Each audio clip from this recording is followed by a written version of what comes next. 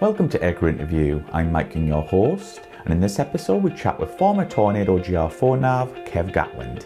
In the first half we talk about Kev's early beginnings in aviation, being selected to be a nav on the Tornado GR4, and his involvement with the RAF 100 flypast that happened in 2018. Thank you and enjoy.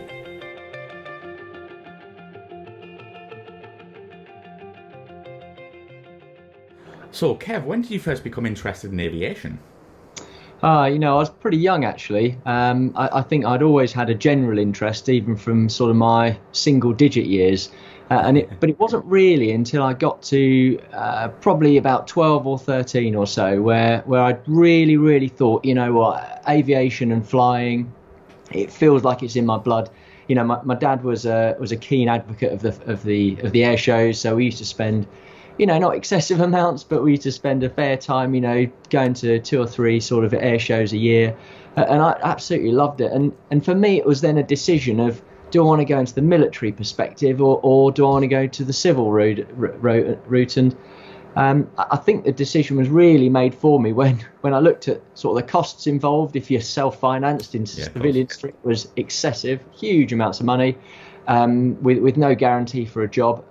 Pretty pertinent what's going on right now, or the military, which was obviously a shot at maybe getting onto fast jets, and of course as a young kid, fast jets were the things that I really wanted to go towards, and plus I'd always had that nostalgic view, I think, generated from the old Battle of Britain films and things like that of the Air Force, and so for me it became a pretty early obsession as to getting into the Air Force and hopefully getting onto the flying side and ideally fast jets. Absolutely. So what year did you join the RAF, and did you go in to apply as a nav, or did you want to go in as a pilot?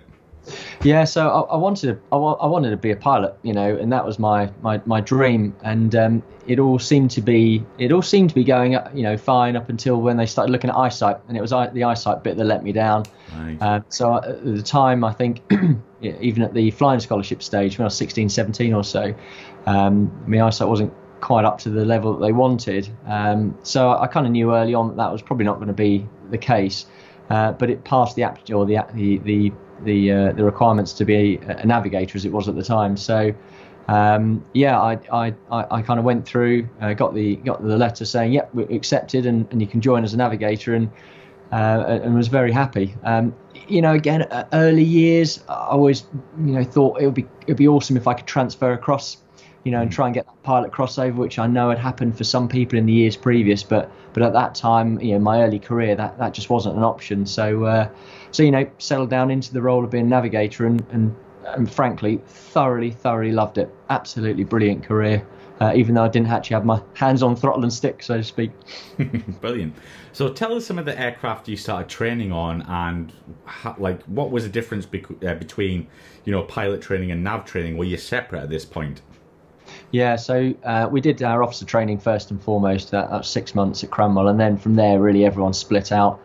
We did a bit of holding, so between starting flying training, we went off and I held for 3 months at Lucas, which was great, holding with Treble 1 Squadron for a while, and then back, and then we were very separate. So the pilots went off and did their courses, and we were back to Cranwell flying on the Grob Tutor, relatively new at the time, and I think we started off with a course of 10, 12, something like that. But probably about 10, I think it was, and spent quite a few months there before hopping across to the Tucano, as we started going through going faster, through the skies, and then back to Cranwell after that for a bit of time on the Domini, and that was really split into 2 halves in terms of the first bit of it was the medium level work and systems and radar. And then from that point, we were then split again into whether you went into the sort of low-level fast jet route or off onto the sort of the multi-engine route. So we then took the Domini down, the little HS-125, down to the low-level environment and really practiced some of the skills we'd need with kit management there before progressing onto the Hawk, and then again split into whether we were going F3 or GR4. But the pilots had a very separate route, so they were all off at where there's Linton on Ouse for the Tucano, and then across the valley for the Hawk side of stuff. And then we kind of met up again with them, although we're phased differently, but met up again with them at the OCU, so the conversion unit up at Lossiemouth. And that was really the first time we'd flown with ab initio pilots, when we got back together on the OCU. So yeah, a great sort of journey, but very separate to the pilot side of stuff. Absolutely. And then you got obviously posted to the mighty GR4. What were your first thoughts of the aircraft? Incredible. I still remember that first ever sortie where I was flying with a chap called John Nixon. Lenny Nixon was the display pilot for that year, because at 15 obviously did the display, and sat in the back, and as the afterburners were lit and we thundered down the runway, airborne, gear up. I just remember feeling under my mask I had this huge smile and looking over left and right and just seeing the air intakes either side of me as we sort of got faster and faster. And we took off on runway 23. We did what we call the Tain departure, which sort of took us all the way around sort of the back of Elgin, and then out and into the range for a familiarisation visit, and just feeling this most incredible feeling as we're zipping along at 420 knots and speeding up to sort of 500 into the range, and a couple of 100 feet. And then into a low-level route, and I don't think I stopped grinning from ear to ear. I don't think I did anything useful other than grin ear to ear and enjoy the trip. But absolutely incredible, and incredibly well prepared with the simulator that they had up there, and of course you're putting together all of the various elements from all of the training programs. The systems management from the Domini, the visual aspects, from the Hawk and the like, and all of the different sort of cycles, work programs that you go through, and building it all into one, to sort of operate that GR4 as one, with the pilot flying it. So yeah, incredible feeling. Yeah, what was the environment for a nav in the cockpit? In Tornado, it was surprisingly spacious. So we had a lot of space, within the aircraft. And especially compared to earlier, the Hawk and Tucano, a huge amount of it, of course, when you're at low level, was focused on lookout, radar management, and then as you went into your attack areas, obviously your weapons management, self-defense, equipment management, and the like. And of course, over the years, that sort of environment changed a lot, because we went from being a predominantly low level, dumb weapon aircraft, all the way through to the latest, where it was all very smart weapons, laser guided, GPS guided stuff, targeting pod work, all up at 15 to sort of 20,000 feet. So it was a huge shift in terms of our work patterns and what sort of things we needed to do. But very comfortable, spacious, like I said. It was a genuinely sort of joy to be in the cockpit, and old, outdated in some respects in terms of in terms of comparisons to some of the latest stuff. But the software was regularly updated. The weapon systems were obviously, a lot of them are brand new and state of the art, certainly in the later years of the GR4. So you ended up being able to keep up, with what else was going on around you. Of course, as soon as you move into Typhoon and F-35 and the later stuff, it's they're different worlds. They're incomparable. But at the time, we did the job that we needed to do, and we did it very well. And yeah, you mentioned that obviously the GR4 got upgraded as the years went by. But so, did you have to have ground school each time it got upgraded, or systems was getting upgraded? And if so, how long would that take you to get up to speed? It really depended. We used to get a software change every year, and when we say a software change, it was more like a small upgrade generally. So, but sometimes there'll be some really, really significant changes to how the weapon systems, say, were mechanized, or how the new information may be presented to you. And very often, and thankfully, the simulator was updated before the aircraft got updated. So we had the benefit of the month or so before the aircraft would get the new software update. We could go and try out all the new stuff and understand exactly what the differences were. And within that, the weapons instructors would be going through the changes, so we get regular briefs on how this new stuff was mechanized. There was also paperwork that everyone would take away and just read. So it never really caused any problems. But I think that was the amount of amount of information and the fact that you could practice beforehand and look at the differences were great.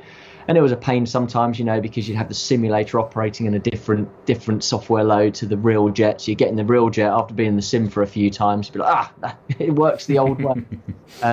But again, never really caused any problems, and it just kind of came down to the bit of self-reading, and if there were any sort of challenging bits, a lot of the weapons instructors or the electronic warfare instructors or whatever on the squadron would be your first point of contact to talk to.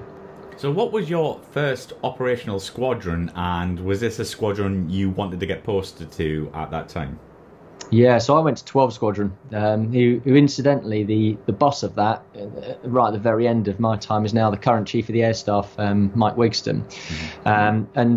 And I wanted to stay up at Lossy because I absolutely loved it. I thought it was a really, really great place to be. And 12 at the time was a fantastic squadron, like they all were, but they were a fantastic squadron to be on. So for me, it was a dream. I've moved a couple of 100 feet from 15 across the to the HAS site that 12 was based at, and had a whale of a time. I spent quite a few years. I think I was up in Lossiemouth for probably 6 or so years, or 6 to 8 years, I think it was. And from there went to back to 15 for a bit, and then on to 617. So but 12, great squadron, and sort of spent pretty much 3 years almost to the day there. Yeah, what were the best and worst points of operating the GR4 in your experience? Look, I think that some of the best bits were the crew environment. It was really, really good to be able to fly with someone. Obviously, as a navigator, it'd be pretty difficult to fly by yourself.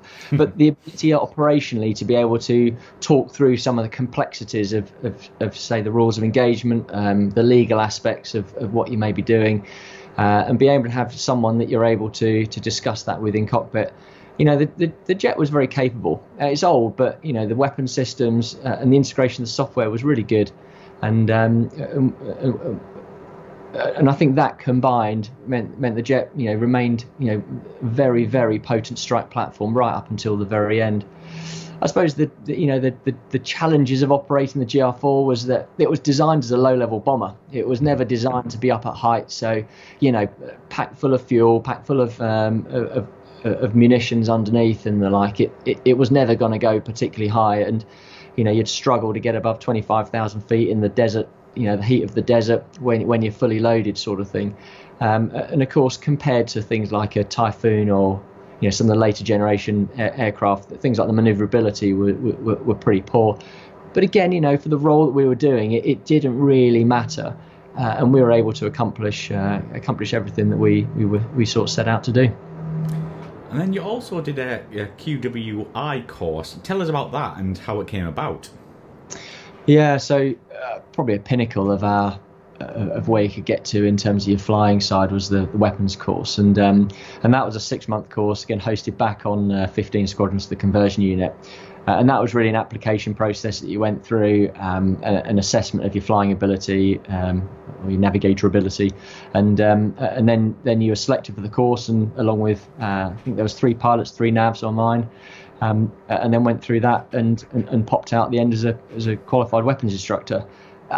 Super challenging, the levels of knowledge and experience that you needed to sort of get successfully through the course were high. You needed to be a true expert in the tactical application of the platform, in all the weapon systems, in the software, and all of the nuances, complexities, to the point where you could explain almost anything to anybody else in your squadron. And of course, as you went back to the squadron, then you were that first point of contact for everyone to when new things came along. So it'd be new software or new weapons or an upgrade or something. You'd be the first person that the squadron members would come to, and everyone from the boss of the squadron down to the junior member sort of relied on you to get it right, and taking that then to the operational side, you give a lot of the briefs, read all of the documents first, and really try and get a good grip of it, so when the questions did flow, you'd be able to answer them, and if you couldn't, then you knew exactly where to find the answers. So was it equivalent to, I guess, the US Navy Top Gun course? To an extent, I'd say, yeah. To an extent, it's I suppose in terms of it being the pinnacle of professional achievement was getting onto the weapons instructor course. So similar. obviously we did a very limited amount of sort of air combat in the GR4, but I guess the F3 course would do a significant amount more. But in terms of professional standing, it was equivalent, and of course a lot of this as well was ensuring that you fully understood the integration of your platform and Tornado into wider sort of composite air operations, or CMAOs as we call them, and you also understand all the other aircraft out there and their capabilities and their limitations as well, so you can sort of try and fill the gaps when you're in big exercises of what's going on. Absolutely. And obviously we're going to come on to more of your Tornado flying later, but what squadrons were you posted to over your flying career? Yeah, so I started on 12 and then went back to 15, did the weapons course and also did some instructor time there as well, and then 617 for a little while. And then after that I was promoted, moved south, and spent a bit of time in a desk job before going to Marham and then onto 31. 31 was my sort of final operational squadron, and then I spent quite a bit of time in the sort of running the Tornado Standards unit, and then really finished my career within the headquarters side. So a fair spread of the squadrons. So it was good, really good to be on them all. But we're here to talk about that. Obviously, the amazing RAF 100 fly past in 2018. Yeah, you were very involved in this. So can you tell us about, from start to finish, what your involvement was? Yeah, so I just started in the Tornado headquarters as the chief of staff there, and like a lot of these things, the edict comes down that something like this is going to happen, and it fell into the one group, which is obviously Tornado headquarters was part of, and then within that it sort of flowed further down into, can someone in the Tornado headquarters sort of take this on? So my boss was, at that point, who's a Tornado Force Commander, said, "Yep, no problems at all." And he came to me and said, "Would you like to have a look at this and get involved in this?" I immediately said yes, and then thought, "Oh crikey, this is a big event." We'd done a little bit of work with a chap called Tom Benson as well on the previous Queen's birthday fly past. We had a bit of an understanding of what we needed to do to put together this event. Fairly soon after that, Steve then got moved into a staff role, so I was kind of left holding the baby sort of thing, and needed to sort of pull it all together from there. But very, very well supported in terms of my 1-ups, 2-ups, and ultimately reporting eventually through the senior air staff officer, a chap called Johnny Morton, and then into Jerry Mahey, who was AOC 1 group at the time, and he then became the senior responsible owner for the whole fly past, so really reporting directly to him for everything.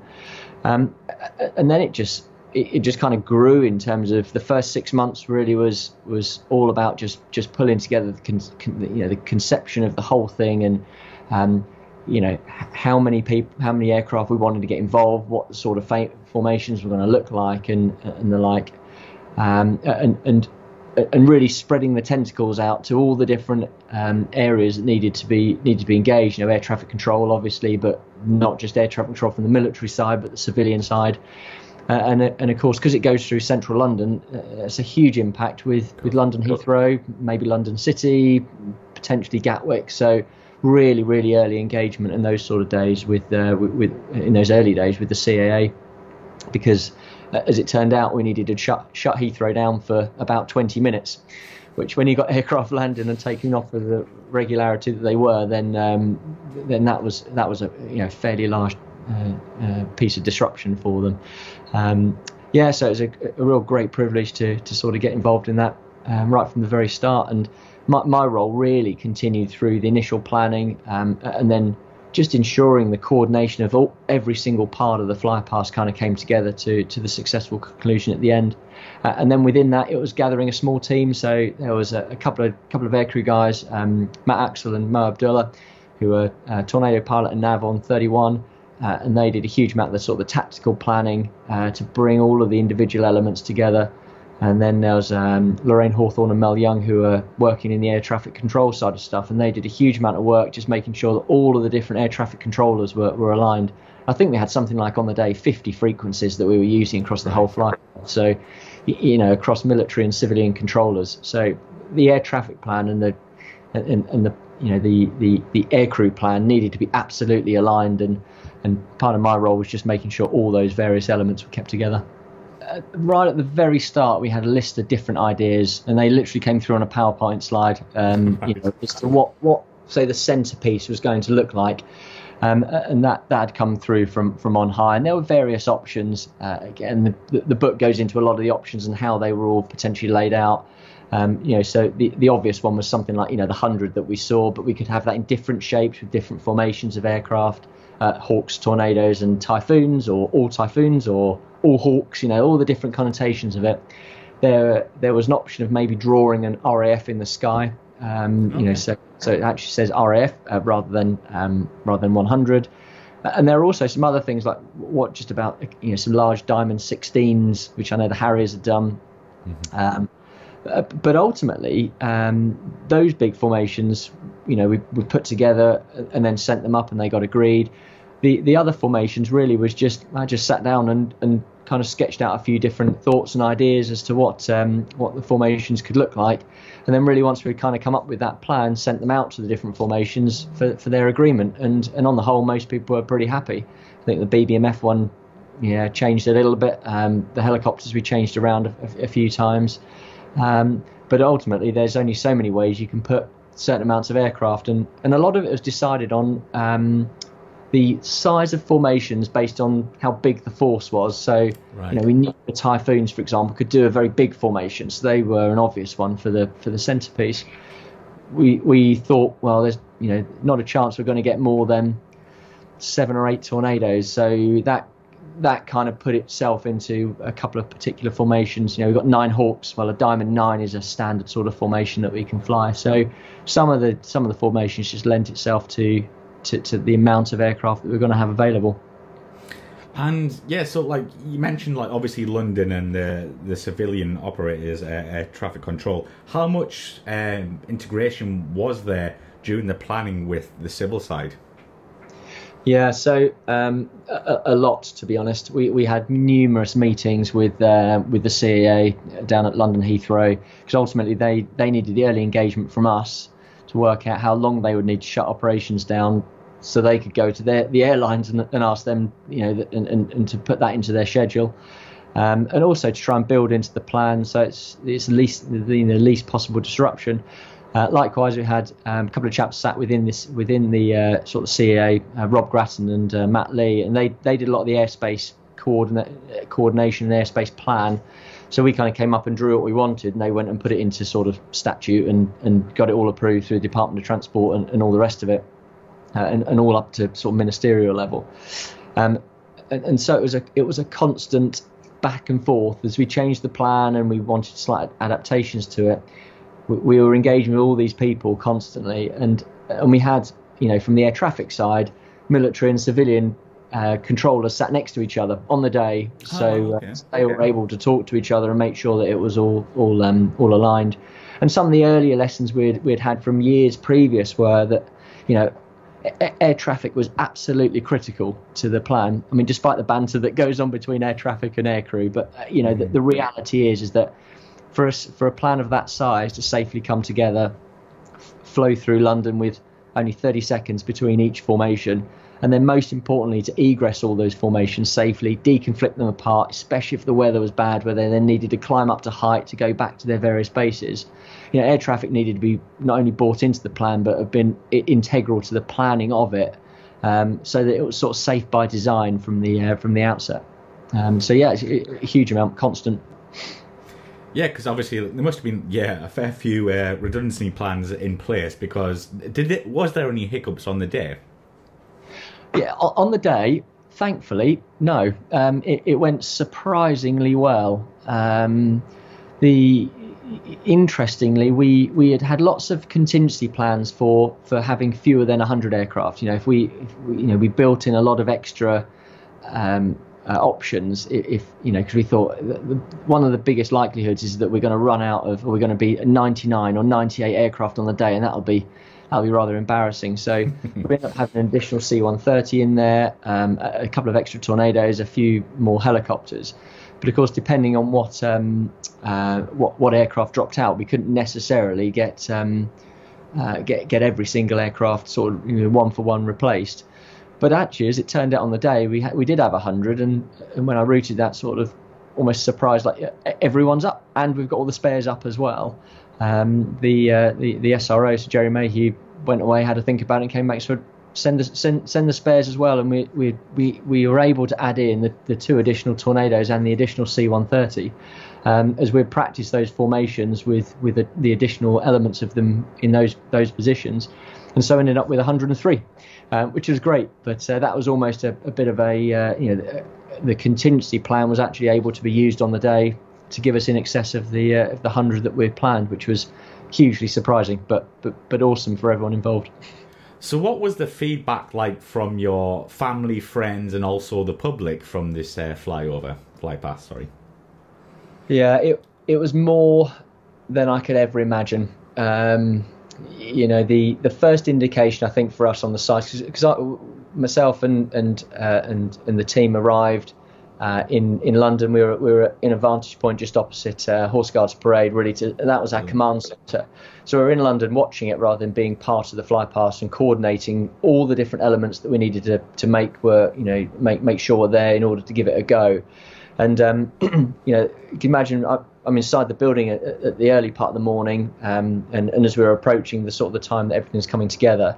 And it wasn't until I think someone had an iPad on the table as the BBC were doing live filming and the like, and I just caught a glimpse of the view down the Mall, and it was absolutely packed. I'd never seen it as busy, ever before. And when we walked then outside later, we could see people on the roofs of the buildings. The Trafalgar Square had come to a standstill. The bridges were full of people, and you could hear then as the aircraft kind of came over and flew down the Mall, as the first ones approached, and certainly when the 22 Typhoons flew down, you could hear the noise of the crowd, even from the half mile or quarter of a mile distance that we were away from it all. So it was an incredible feeling to be sort of part of that, and everything to work out on the day. Obviously, as you can imagine, a huge amount of text messages and phone calls, and I think it was. The response seemed to be fantastic. I think everyone was very pleased with the spectacle that was put on, and all credit to the engineers that got all those aircraft up on the day, because these guys don't get the credit I think sometimes that they deserve, because the reality is these guys were working for weeks prior to not only get the aircraft all ready and for the practice events which we had to put together, but making sure all those spares are ready, everything's sorted. The spare aircraft, the spare parts they might need on the day, the manning schedules, such that the crews are able to hop in and then do the pilot stuff with their throttles and sticks to make sure that that the formations looked as good as they were. So an incredible team effort, and I think everyone was incredibly proud of everything that they did and saw on the day. Absolutely, and you probably have many, but there might be one that sticks out in your mind here. But do you have a memorable moment while planning or the execution of the flypast personally for you? I think the most memorable piece for me on the day certainly were the Typhoons, and coming from a GR4 man, but 44 EJ200 engines, all in that synchronous roar as they're going down. I'll never be able to experience sort of that feeling again. You feel the rumble through your chest. You're hearing the aircraft. In the backdrop of that, you can also hear the crowds and how they're reacting to it. It brought a bit of a tear to my eye, if I'm honest. It was really, really emotional, because it also felt like the end of a long or an 18-month sort of planning cycle. Although we did have Fairford, which we put on a 50 aircraft fly past 3 days later. But for me, that was probably the most incredible moment of it all. I think earlier on in the planning, it was just because it was so sort of constant, I suppose. There was always something going on. But I still remember trying to get all the briefing stuff sorted out, and we had a great millennial who was much better at IT and computer systems and stuff than I am. A chap called Kieran who did a great job trying to get the computers up and running so we could showcase on big screens how this is all going to work to the crews, and ultimately to Jerry Mayhew, who's going to sort of sign off on it and say, yeah, I'm happy, I'm happy this is safe. but I think it's just that ongoing realization of that this big plan is just gathering steam, and it's kind of coming together from ultimately what started of a bunch of PowerPoint slides and a few ideas. So yeah, ongoing really. Absolutely, and it was incredible to see. So thank you for being involved in that and showcasing the RAF in all her might. But you were also involved in a couple of other flyovers. Could you tell us about this? Yeah, so I guess you're referring to the Riyadh fly past. Riyadh, yeah, and the 70th and was it 75th as well, or something? Yes. So, 3 days after that, the RF 100 one, we did effectively the same again, although it was half the size, and it was certainly planned for Fairford. And then the year later or so, we put together the D-Day 75 fly past at Southampton, and the Portsmouth. Southampton, wasn't it? I think. Yes, it was Southampton. Yeah. and then the NATO 70th at Fairford as well. Again, the NATO one was a very different beast. It was really international. So a lot of the communication was challenging. Purely because you're dealing with now multiple people in different countries, and then trying to get everyone to come together. So difficult to do, the standard ways that we've done it before, and be able to use the same systems and the same planning systems that we have within the Air Force. But again, that was a great experience bringing all that together. And then the D-Day 75th one was another absolutely amazing experience. And again, integrated quite heavily with the BBC and their planning and their filming, and almost seeing the fascinating bit about that was seeing then how the BBC put productions together for things like that. And so I sat with the production director, and there was a lot of integration of the timings, because whilst they have timings, they're a little bit more flexible than our plus or minus 5 seconds. And certainly when aircraft start leaving the holds, we can say once they've left the hold, they will be here at this time. And once they leave a hold, you can't just delay them by 30 seconds or a minute. They're coming, and that's it at that particular time. You can delay them in the holds by a minute or 2 minutes if necessary. So there's that finite period of time, which I think was in the order of about 15-20 minutes, where the aircraft had left the holds and they were coming inbound. So BBC and all of your bits, that better be on time, because if not, you could end up in the aircraft the wrong place, and something's happening when it wasn't meant to happen. And when you're operating down to cruise, trying to fly within plus or minus 5 seconds, there's just not a huge scope for error. But thankfully it was pretty much there or thereabouts, which was great.